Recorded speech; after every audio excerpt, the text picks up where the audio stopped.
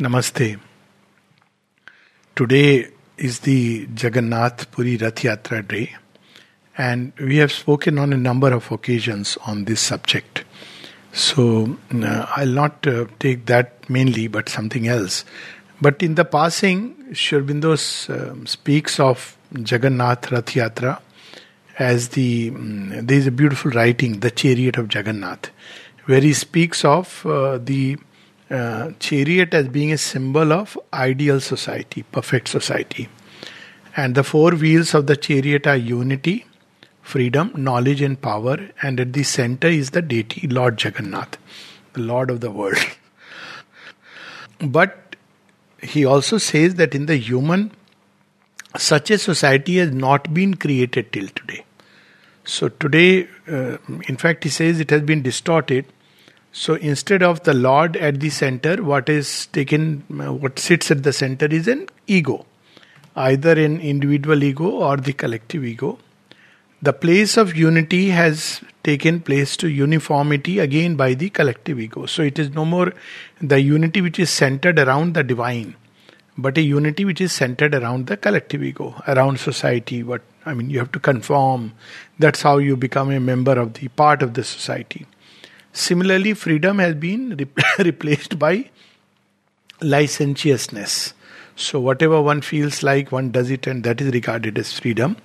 And knowledge is replaced by knowledge, again should be centered around God. So all these four aspects, unity should be centered around divine, freedom should be centered around divine, meaning thereby everybody should be free to approach the divine in their own unique way. This is the ultimate meaning of freedom. Because there is only one true freedom, and it is the freedom of the Lord. And similarly, knowledge should be received, the true knowledge that comes from the divine, but it has been replaced by a knowledge which is of practical utility about in life's bazaar. That's what knowledge has become. And finally, power. So power also has been replaced, the power that flows from the Lord. That has become, one should become a vehicle of that power. Now that has become nothing but a means for satisfying one's ambition and vanity. So the original, the Jagannath chariot stands for that original idea of unity, but it has been usurped and distorted by the human ego. So the day will come when it will automatically reproduce itself. And if you look at the ashram, Auroville, they were attempts to precisely create this ideal society, where the divine is at the center, freedom is centered around the divine, unity is centered around the divine. Knowledge is what comes by opening to the divine, and power, you become a vehicle of the divine power by opening to the divine. So that is the ideal society which one day will be created. The thought is already there. But today I'll speak about another beautiful, very fascinating temple, which is very close to Puri, I think 60-65 kilometers. And it has a very similar history, not in terms of the legend, of course. And that is the famous Sun Temple, Konark or Konark, whichever way you want to put it. Sun Temple. Kon means angle and Ark means sun. So it is very close to Puri. And even in terms of time, I think Jagannath Puri Temple is something around 10th or 11th century BC, and this one is 13th AD, and this one is around 13th century AD. Probably the same lineage of kings. So Anant Varman had initiated the work of Jagannath Puri Temple, whereas the Konark Sun Temple was built by Narsingha Dev, and he also in a way attributed to completing of the Jagannath Puri Temple. So there is a kind of close correspondence, and it's very interesting that ancient mariners who crossed the place, so they used to call the Jagannath Puri Temple as the White Pagoda, and the Konark Temple as the Black Pagoda. So the reason for this is very interesting. Now this temple is an architectural marvel. Not only architectural marvel, it's a technological marvel, the Sun Temple. So in what way? It's a temple where you have the deity is sun. So that's how it's the Sun Temple. And the deity is on three sides, and there is a huge, it's a chariot actually. It's a chariot with 12 wheels. And there are 24 sections, and all of them, at least two sections, you can accurately predict the time. to the moment by the way the sun falls upon it. And when the first gleam of light, sunlight comes, the whole temple is built in such a way that it enters and touches the diamond which is in the nabhi of the main deity, and therefore it scatters the ray. So it's a very powerful marvel, but this is not the only thing. The statue is the only temple in the world, as far as I know, where originally the statue was floating.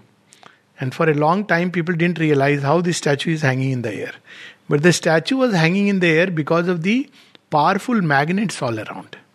So there's a magnet above and the magnet below, and they knew the secret that, and it's a symbolic aspect which we'll talk about, but just a little about the architectural marvel. So the statue was hanging, it was all the time in a way floating actually in the air, which is a very interesting symbol. And the 12 wheel, now the main statue has the 7 horses of the sun, and the main wheels, the 12 wheels, they represent the 12 months of the whole year. So it was the sun temple. So the solar calendar is being reproduced, and of course the workings of fate. Now if you see the temple, it is very interesting because normally you associate temple with only holy statue. But there are 2 exceptions to this. One is the if you go to Ajanta Ellora cave temples, you will see human figures making love, and you would just wonder that, how could this be in a temple? Now, the simple explanation used to be that Buddhist monks, they meditated upon these statues to get desensitized. But my own understanding is that the ancients, see, this idea of Christian morality and Victorian morality came later on, where you started dividing things into good and bad. Whereas the ancients were much more bold. They didn't look at life like that. They looked at life in a very simple way. If something was in season, it was fine. Now, from a human being point of view, things were not themselves good or bad, but they were, when they were placed out of context of time and place, then they became evil. Now, why I say so is that there is a beautiful aphorism of Sri Aurobindo, and there he says, and the mother confirms it, that what is evil is things which are not in their place. And in another aphorism, Sri Aurobindo says the difference between God and man is that God plays fool in season, but man plays the fool in and out of season. So basically, what does it mean to play a fool in season is that there is a rhythm of time. And if we know how to respect that rhythm of time, then life flows smoothly. Now here we are not bringing the idea of transformation. It was not meant for transformation, has come much later. But how human beings should live life, again at the center is the deity. Who is this deity? This deity is beyond space and time. So it's floating in the air. So the sun, actual sun. And the chariot wheels, if you see, each of the wheel, at the center it is Krishna with the flute. And the 8 spokes, which are basically, we must have heard the word dopahar is meant for noon. So where does the term come from? So the whole day was divided into 4 pahars. And there were another 4 pahar in which night was divided. So from morning till 12 noon, it is 1 pahar and 2 pahar. And then again till evening there were 2 more pahar. And again at night there were another 4 pahars. So 8 spokes in the wheel. And each spoke has, Krishna is in the center of the axle.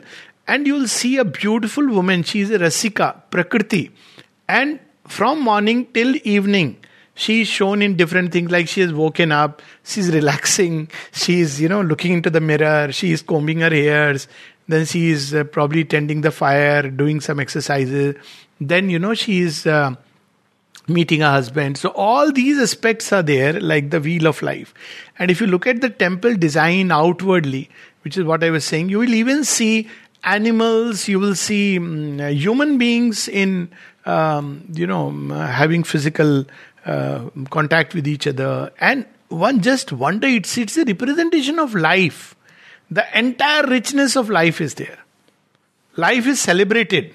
That it's not about being good or bad. It's about where things should be in terms of space and in terms of time. And actually, if we just understand this simple logic, life would be beautiful. There are things which are okay at a given point of time.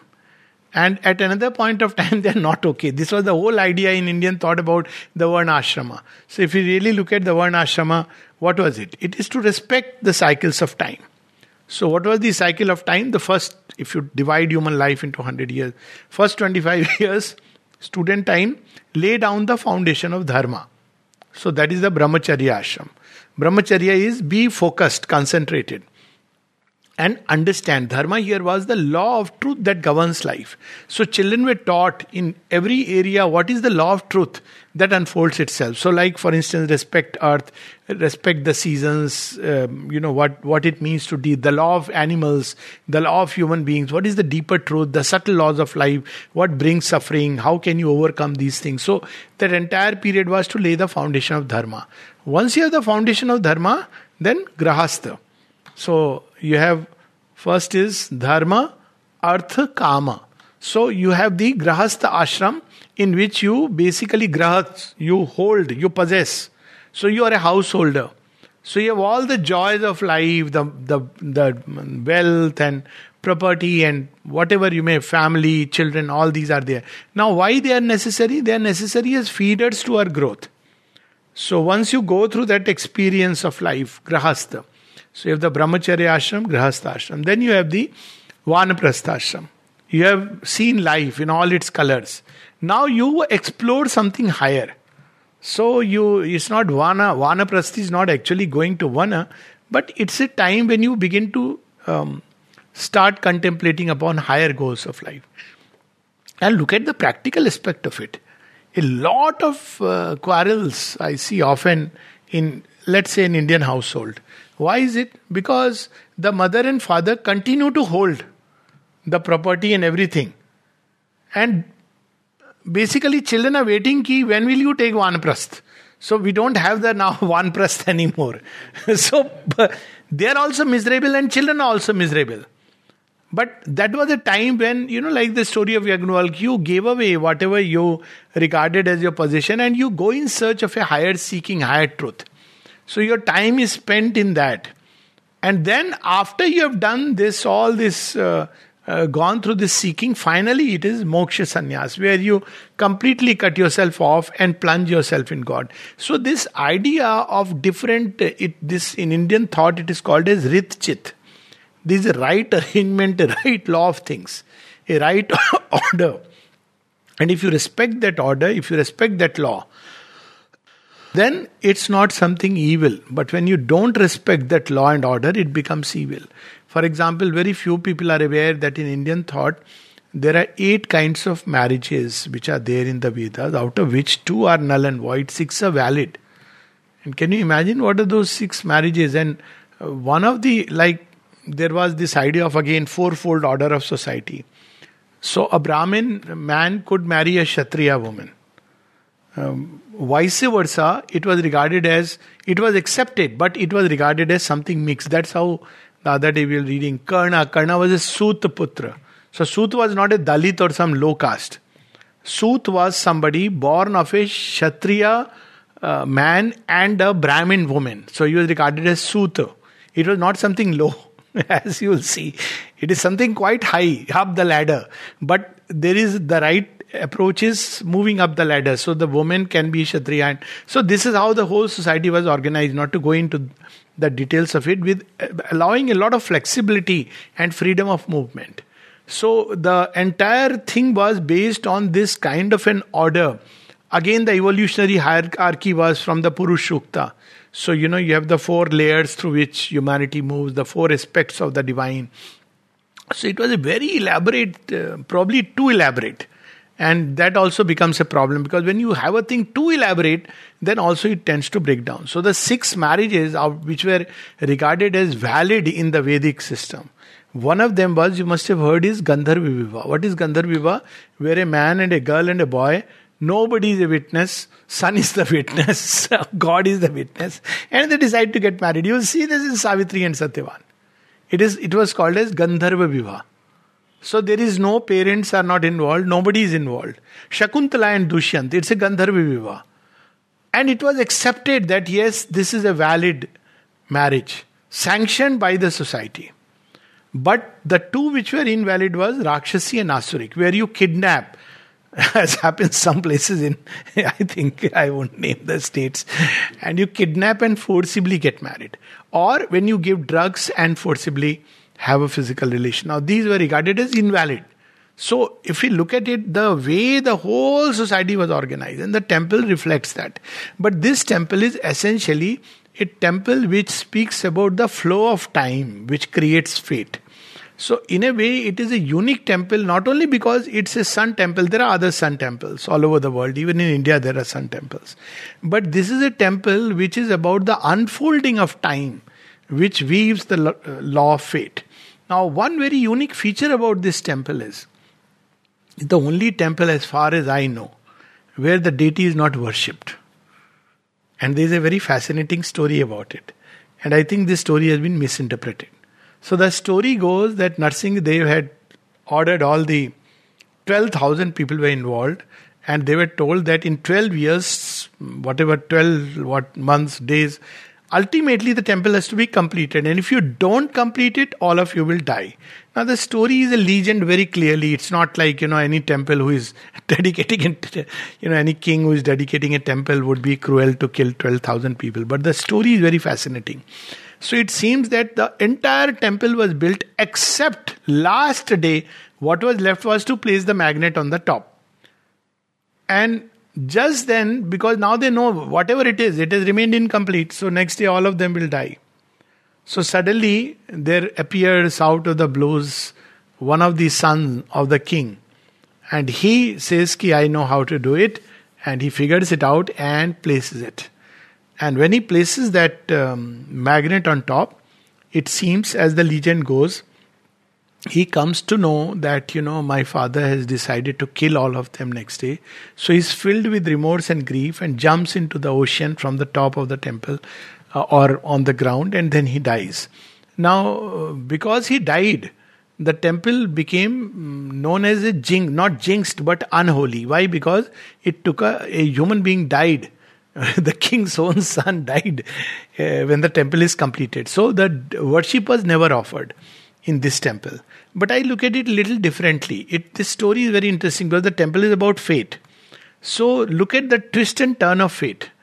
The twist and turn of fate is that just when it is about to be completed, but it doesn't get completed, it looks like one day and all of them are going to die. But one strategic sacrifice of one human individual can save the collectivity. This is a truth which the mother and Sri Aurobindo have spoken about. It was well known in ancient times that if one human being could strategically, this is a famous story of Guru Tegh Bahadur, when he is asked that when will the Britishers' reign come to an end. He says if one human being who is pious and holy can sacrifice himself, then it will come to an end. So then everybody is contemplating who would be the best person. And his son says that who else but you, father. And that's how he sacrificed himself. And he was beheaded by the Mughals, not the Britishers, by the Mughals. And then eventually the reign came to an end. So this is how this idea of a strategic sacrifice where one individual sacrifices his life for the sake of saving 12,000 is one aspect of the story. Why it is not worshipped? Very simply, if we look at the temple, it's very clear that it is not worship which alters your fate. This is fate will unfold itself in its own way. This is a question somebody asked the mother. Ultimately, the divine will be done. So, what is the value of aspiration? It's a very interesting question. That if ultimately the divine will be done, means in the last analysis, the final thing is already decided. So what is the power of aspirations? He says it adds an intensity. It makes you go through that process with delight. This will happen, but because of your intensity of aspiration, you are united with the divine, and it makes you go through it with a delight, a deeper understanding of whatever you are going through. So here we see that the fate is unfolding itself. So what is our role? Like the spokes in the chariot, to align ourselves to the workings of fate. It's not so much about worship, it's about aligning ourselves to the unfolding, or the chariot of fate which is walking, it will go its way, driven by the divine who is at the center. When man cannot see its farthest end or the lower end, but you can align yourself. So that's how it is. And with this background, we have this beautiful poem. It's supposed to be an incomplete poem, but if you read it, it looks quite complete. Sri Aurobindo. In gleam Konark, or Konark, whatever way. So Kon is angle and Ark is sun. In gleam Konark, Konark of the gods. He is right in the beginning.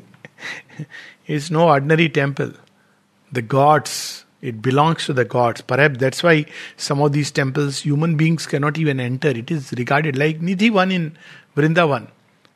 Human beings, it's a place where Krishna is supposed to have danced. But it's not a place where you can go and do pujas. And perhaps, again, if you look at it, the deeper sense, you see Matri Mandir. Matri Mandir is supposed to be free of all symbols. You can just concentrate. So over a period of time, probably this aspect is lost. And all that people know is that no, worship you don't offer, because we are tuned to that idea of worship. So in Gleam Konark, Konark of the gods, a woman sits. Her body, a glimmering ray. Now, I don't know whether Sri Aurobindo is referring to this movement of all the... But I don't know, where is that woman? If somebody can probably enlighten me, where is that woman in the Konark Sun Temple? I do not know, except for the chariot where you see a woman in different poses. There is no woman inside, but Sri Aurobindo is describing the woman. Who is this woman? Sits, she is the goddess of fate. In Greek mythology and everywhere you will see a woman with a loom. She is the goddess of fate. What she is doing? She is turning the spindle and weaving fate. So who is supplying the thread? We are supplying the thread. So all our thoughts, feelings, hopes, wishes, desires, everything we have given her as raw material. So she says, okay, I'll prepare a dress for you. That dress is fate. So when she prepares a dress, sometimes it's ill-fitting. So we say, what a coarse material. This is what you gave. Sometimes well-fitting. Well, very good. So she says, you supplied me the material and the size. So she is sitting there. A woman sits, her body a glimmering ray. She is reflecting a greater light. That's what she is doing. At her feet, the moon trails its silvery dreams. So this is very interesting, that is it only the sundial? There are people who still debate that while two of the, those wheels, they represent the movement of the sun, 22 of them probably are to map the movement of the moon. Nobody really knows about it. It's a secret. People have tried to study it. So possibly it is also a night dial, the dial of the moon. But it's far more difficult and complicated to, map a beam of the moon and try to know the time. But that's how it is. So at her feet, the moon trails its silvery dreams. So how beautiful it is. Where is all the material coming from? It is coming from the dreams. Moon is always associated with night and dream. So that's where we are sowing all the seeds. And then on her head is the sun and the purple day. So where are all these? Ultimately, she is picking up all these dreams and taking them toward the sun. And vice versa. Always she sits there turning a wheel, whose summit is lost in lights, its base in the abyss. So this is the completeness of fate. If we look at fate from below, it will look a product of chance, accident, circumstances which one cannot make head or tail of what's happening. If you look at it from the abyss point of view, everything will have, because night has shrouded everything. We don't know anything, why fate is the way it is. So it looked like a product of chance, random accidents. But if you look at fate from the top, then it is, fate is truth working out in ignorance. So it depends on how we look at it. So on top is the sun and its farther end. We don't know where it is leading. That's why it is said that keep faith, have trust, because there is no outer way. We think of fate as an event and circumstance, but Sri Aurobindo makes it very clear in Savitri, O king, the events that meet thee on the road, though they smite thy body and mind with joy and grief, are not thy fate. So what is fate? Are not thy fate. They touch thee a while and pass. Even death can cut not short thy spirit's walk. So then what is fate? The road, the goal thou choosest are thy fate. So we are not aware of this. What is our deeper goal? We are not aware what divine has planned for us. So we say random, we use the word cruel, destinies like this. But actually, we are being prepared through everything towards a grand disclosure. And we don't know that farther end. That future is still undisclosed to us. So that sun effulgence towards which it is going on her head. And equally, we don't know from where it has emerged. So we see only a small section in time. And we call it fate. But we have forgotten the trail of old forgotten deeds, oblivious personalities, and we are not even aware of the future that is shaping out of it. The beauty Sri Aurobindo reveals to us is that the future is always brighter than what it is in the past. So we don't become like from human beings, we don't become animals and so on. So we always progress. This is the original Vedanta. Even Swami Vivekananda said the same thing in Chicago Address in another way. He said that what is the Vedantic teaching? That there is a mighty surge in the ocean which is carrying all of us forward. Sometimes halfway through we break naturally. The fly, it's not a one wave which can carry us right to the other side. So we break, we are picked up again and we continue from there. So that's how the journey goes. So farthest end is luminous towards which we are moving. The past is plunged into the abyss, inconscient, out of which we are emerging. But destiny is not where we are emerging from, but the destiny is where we are going. So it's always a reminder that if you want to shape destiny, don't waste time lamenting over the past. If you want to shape destiny, think of what you want to be. That's the only logical thing to do. What you want to be, what we want to be, that should be the focus of all our efforts and all our goals. So, whose summit is lost in lights, its base in the abyss. In the temple she sits of the wide white sun. So this is the temple of the sun, wide white sun, that burns unsetting in an immortal space beyond time. So while this sun seems to set, but does the sun ever set? No, it never sets. So sun is the symbol, as we know, of the supramental truth of the divine. So it never sets. It is burning in a immortal space beyond time. So symbol of the supramental. Around her chant the world poem, the deathless nine. Who are these nine? The Navagraha. So it's very interesting. Often people think of Navagraha as the 9 planets. Incidentally, the Earth and I think 2 more planets, Neptune and Pluto, they are not part of Navagraha. Whereas Sun and Moon are part of Navagraha. So Navagraha is not about these planets. Navagraha are subtle forces which Sri Aurobindo speaks about.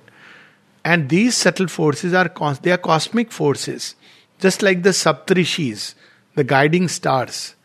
They are the original 7 luminous rays or pointers which are guiding the earth through the ways. They are the original seers who help us navigate through life. How they will help us? A suggestion here, a thought here, a little change, a twist here. It's their work to do that. So they are the ones who are the guardians of the fate. Whereas the Navagraha, they are nothing. They are only chanting a poem which has been given to them. So the stars don't determine our destiny. The stars are only hieroglyphs. So they are just doing a job. Somebody has given them. Fate has given them. So fate has received it from the sun. And it has told them, read this poem like this. You will read one stanza, then another. So, that's how the sun moves in all the different grahas. So they have really they don't decide our fate. But what they do is, by reading them, you can know It's like a hieroglyph, that's all. A notation, not the determinant of fate. Determinant of fate is something else. Around her chant the world poem, the deathless nine, and the feet of the fates dance out the rhyme. So as they are chanting so fate dances. Sometimes it dances the dance of Krishna and Radha. And sometimes it dances to the tune of Krishna and Kali. So fate is nothing but dancing. The goddess of fate has given them their role. So they are singing the poem. And where is she receiving the fate? On one side from the truth above, and on the other side from the inconscient base below. So where is man?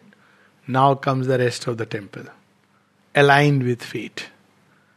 What does it mean? Aligned with the law of truth. Fate we don't know. Do things according to season of life.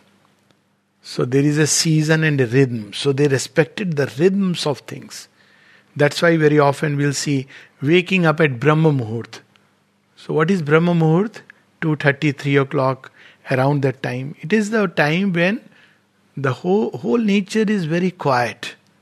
Similarly, late evening, Sandhya Vandan. Again you see when there is a twilight, there is a quietude. And a lot of stories were built around it.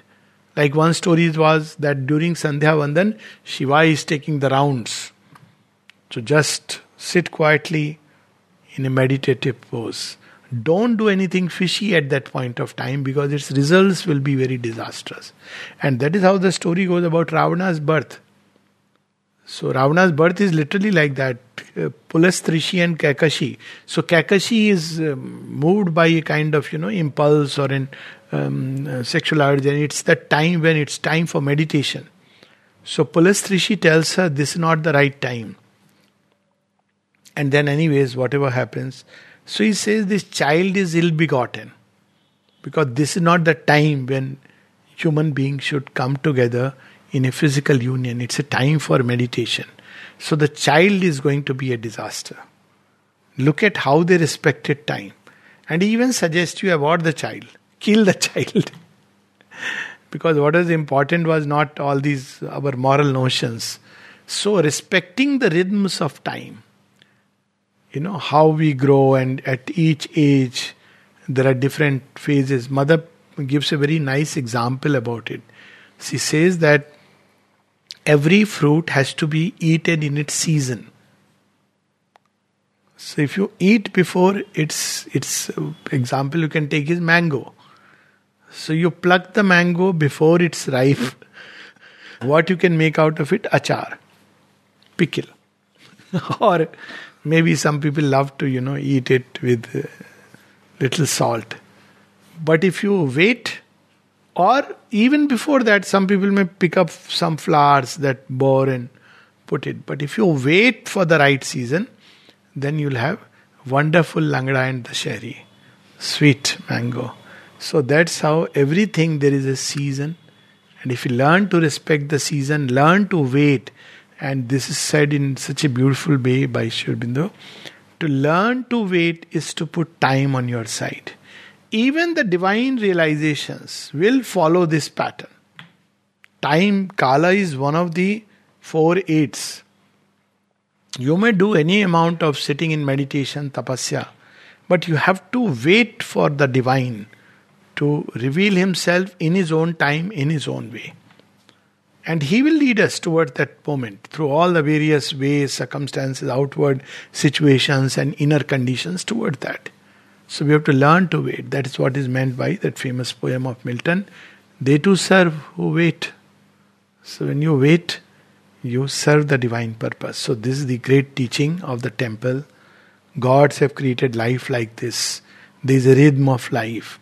The rhythm in the last analysis is decided by the supreme, the supramental truth, which holds the secret of all things. But it seems to emerge from the inconscient past, about which we have no idea. We have no idea about the future. We have supplied the loom, and she is spinning, fate is spinning the loom and handing over to all of us. And Whatever fate has decided, that's how the Navagrahas are singing, and fate is dancing before us. And what is our role is to align ourselves. And if you look at the chariot, that gives the last clue. All activity, there is nothing like this is taboo, that is not right, good. This concept is not even a thing like violence and killing. If you see the Mahabharata, somebody would say, but this should not be permissible by God. Even this has its place in the totality of creation. So, everything has its season. That is the dharma. But who is at the center? In every wheel at the center is Krishna with his flute. So Krishna is playing the flute, and based on that melody, the wheel of life is going through all the different phases the entire day. It's a beautiful reminder also that let our lives be woven around the divine. All activities from morning, dressing up, going for joy, different actions, cooking, everything, rearing a child, bringing up a child, everything. And at night finally sleeping. Everything should be with Krishna at the center. This is the message of the Sun Temple of Konark. Namaste.